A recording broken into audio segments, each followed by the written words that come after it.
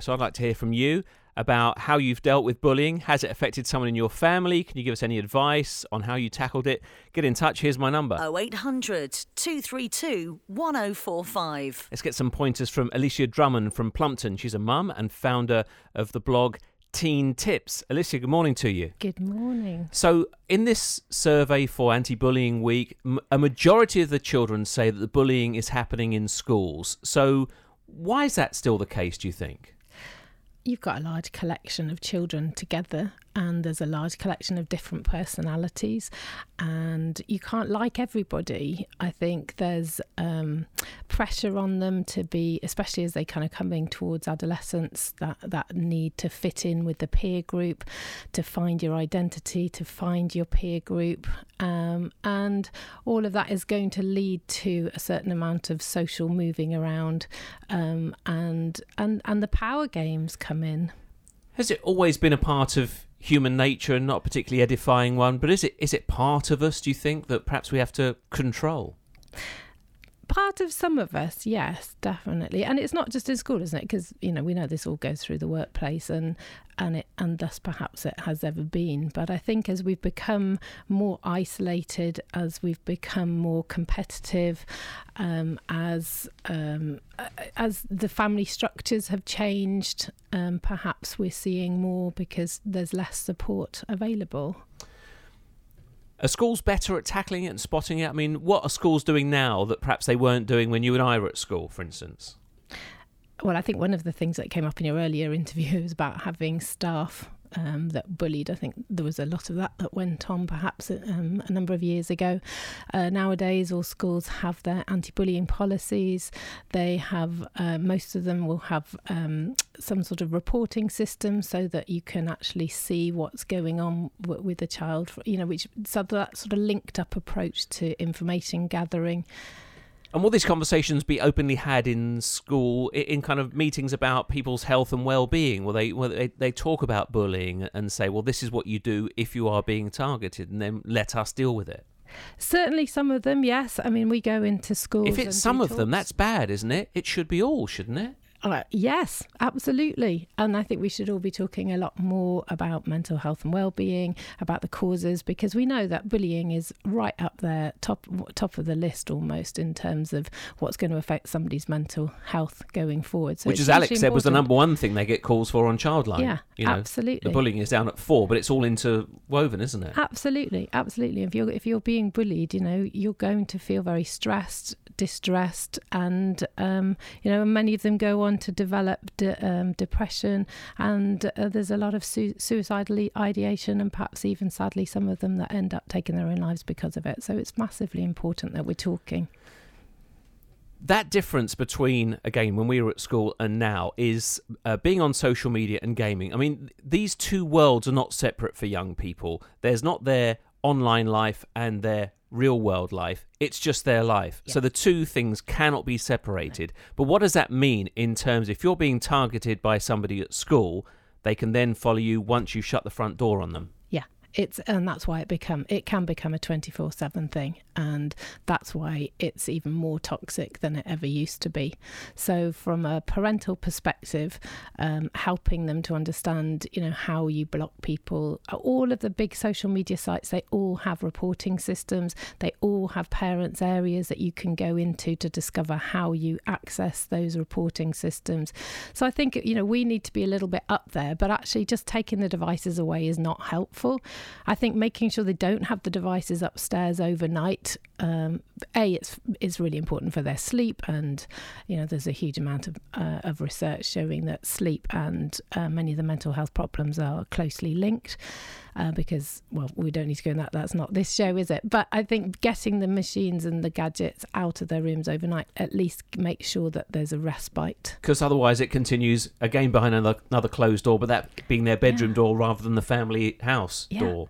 Absolutely. Absolutely. And there's a lot of evidence to show that, if you've got your phone in the room overnight, and you get up, maybe you need to go to the bathroom or whatever, the temptation to look, and then you've got another opportunity for those messages to pile in. And give us a little bit more, Alicia, if you would, about people who are carrying out the bullying themselves, and perhaps understanding a bit more about the reasons they do that, and perhaps that's something that is understood better these days.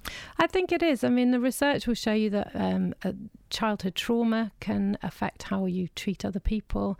If you've been bullied yourself, you're more likely perhaps to go on. It's about power and control.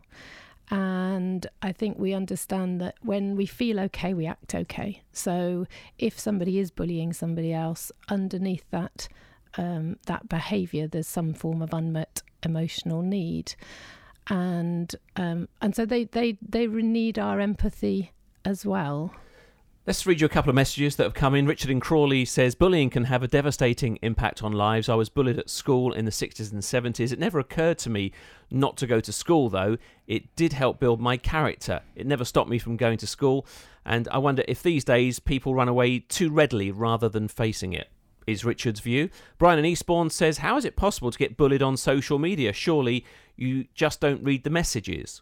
Well, tell us why. Well, I just don't think it's as simple as that, because often when you open a message, you don't know what's in there anyway. I think, that need to be connected and to understand what's going on around you and in your world.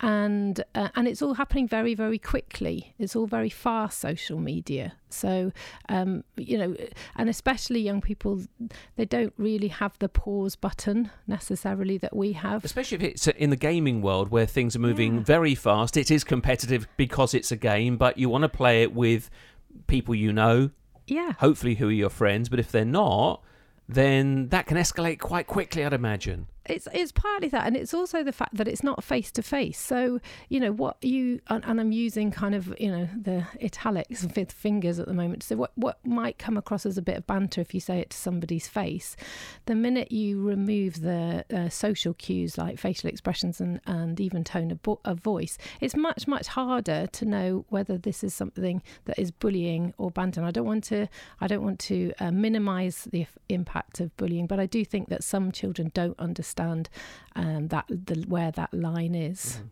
Eleanor is on the phone from Guildford. Hello, Eleanor. Morning.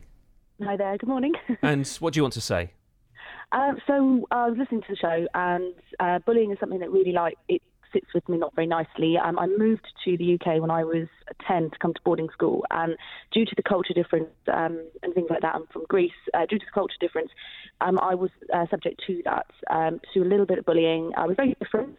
For quite a quiet child, and I was a victim to that, and it has affected mental health over the years. I felt anxiety when I was there. It sort of impacted a lot of my anxiety and mental health now as well.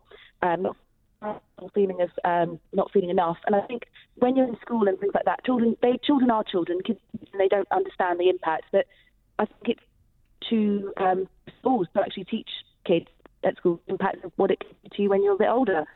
Myself, I've just made the finals of Miss Great Britain actually for 2020, and my main reason for doing that is to raise awareness and talk to young people at schools and have that platform to talk to young people at schools and discuss bullying and how it has affected me and how it can affect other people.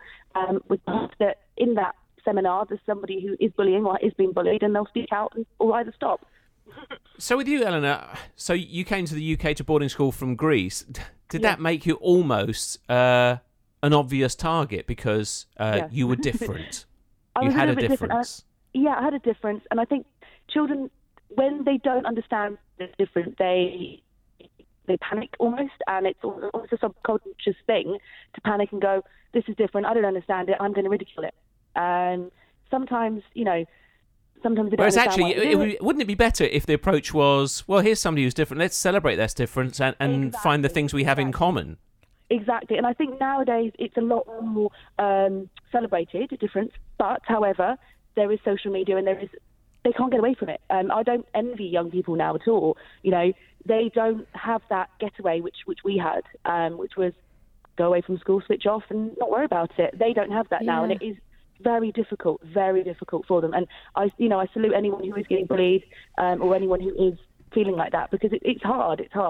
I think exactly what you're saying, that kind of difference, and for them to understand that difference is what makes us all, what makes society work. It's incredibly important. So exactly. We spend a lot of time helping, especially young children, understand that it's our differences that make us work as friends. Exactly. And I don't think it's, I think now in schools they are teaching that, but there is still that stigma. There is still that, people are too afraid to reach out. And I think, it is a problem still in the UK. I'm sure it's a problem everywhere, but, I'm hoping that by raising awareness through my title and through other means, we can hopefully get people the help they need and try and move forward from it, hopefully. Eleanor, thank you. Where are you in the Miss GB process at the moment? So at the moment I'm in the finals. So good luck. Thank you very much. So the finals in February, and I've been going to schools actually. I'm going to my school actually. Funnily enough, I'm going to my school where it all started in November to talk about bullying. I've been to Bexley Heath School in London as well to talk about bullying and things like that. So I am starting to try and make a movement now, and hopefully I'll be at some local schools in the area as well soon. Thank you. Good luck. Stay in touch. Thank you. Thanks, Eleanor. Thanks for your call this morning. Eleanor in Guildford there. And finally, Alicia, tell us about your blog and where we can find you. Right. So Teen Tips, teen as in teenager, teentips.co.uk. We are releasing a blog which will kind of roll out over the course of this week. So what to do if you think your child's being bullied, what to do if you think your child is the bully, how to approach school, how to deal with bumping into the parents of the person who might be bullying your child when you're picking up, all pretty much as much as we can possibly get in over the course of the week to help parents and children alike. Thanks very much for today. Thank you. My pleasure. Alicia Drummond, Teen Tips. If you've been affected by anything you've heard, you can call the Samaritans free on 116123, and you can share your experience with us as well. 81333 on the text. Start your message with radio. This is BBC Sussex. Made in Sussex for Sussex.